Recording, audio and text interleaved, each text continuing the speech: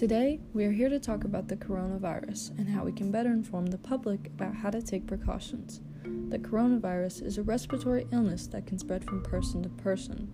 It was first found in an outbreak in Wuhan, China. The virus will affect your lungs and throat as well as possibly affecting the heart and liver. Your lungs can potentially fill with fluid, which in turn will cause pneumonia.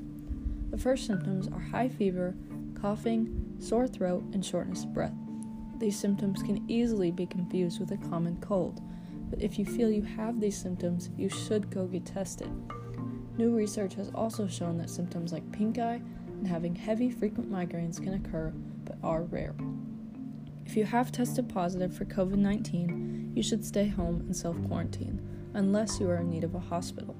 You should also frequently disinfect objects often touched, and cough and sneeze into your elbow or a tissue. COVID-19 is an airborne disease that is spread from coughing or sneezing that can reach another person's mouth, nose, and eyes. To take precautions, you should avoid touching areas of your face, wash your hands often, and avoid people that are sick. If you must go out for things like groceries or medicine, you should wear gloves or sanitize your hands often. There is speculation that masks will help you avoid getting sick, and however that could be true, we need to leave this kind of protective gear for nurses and patients.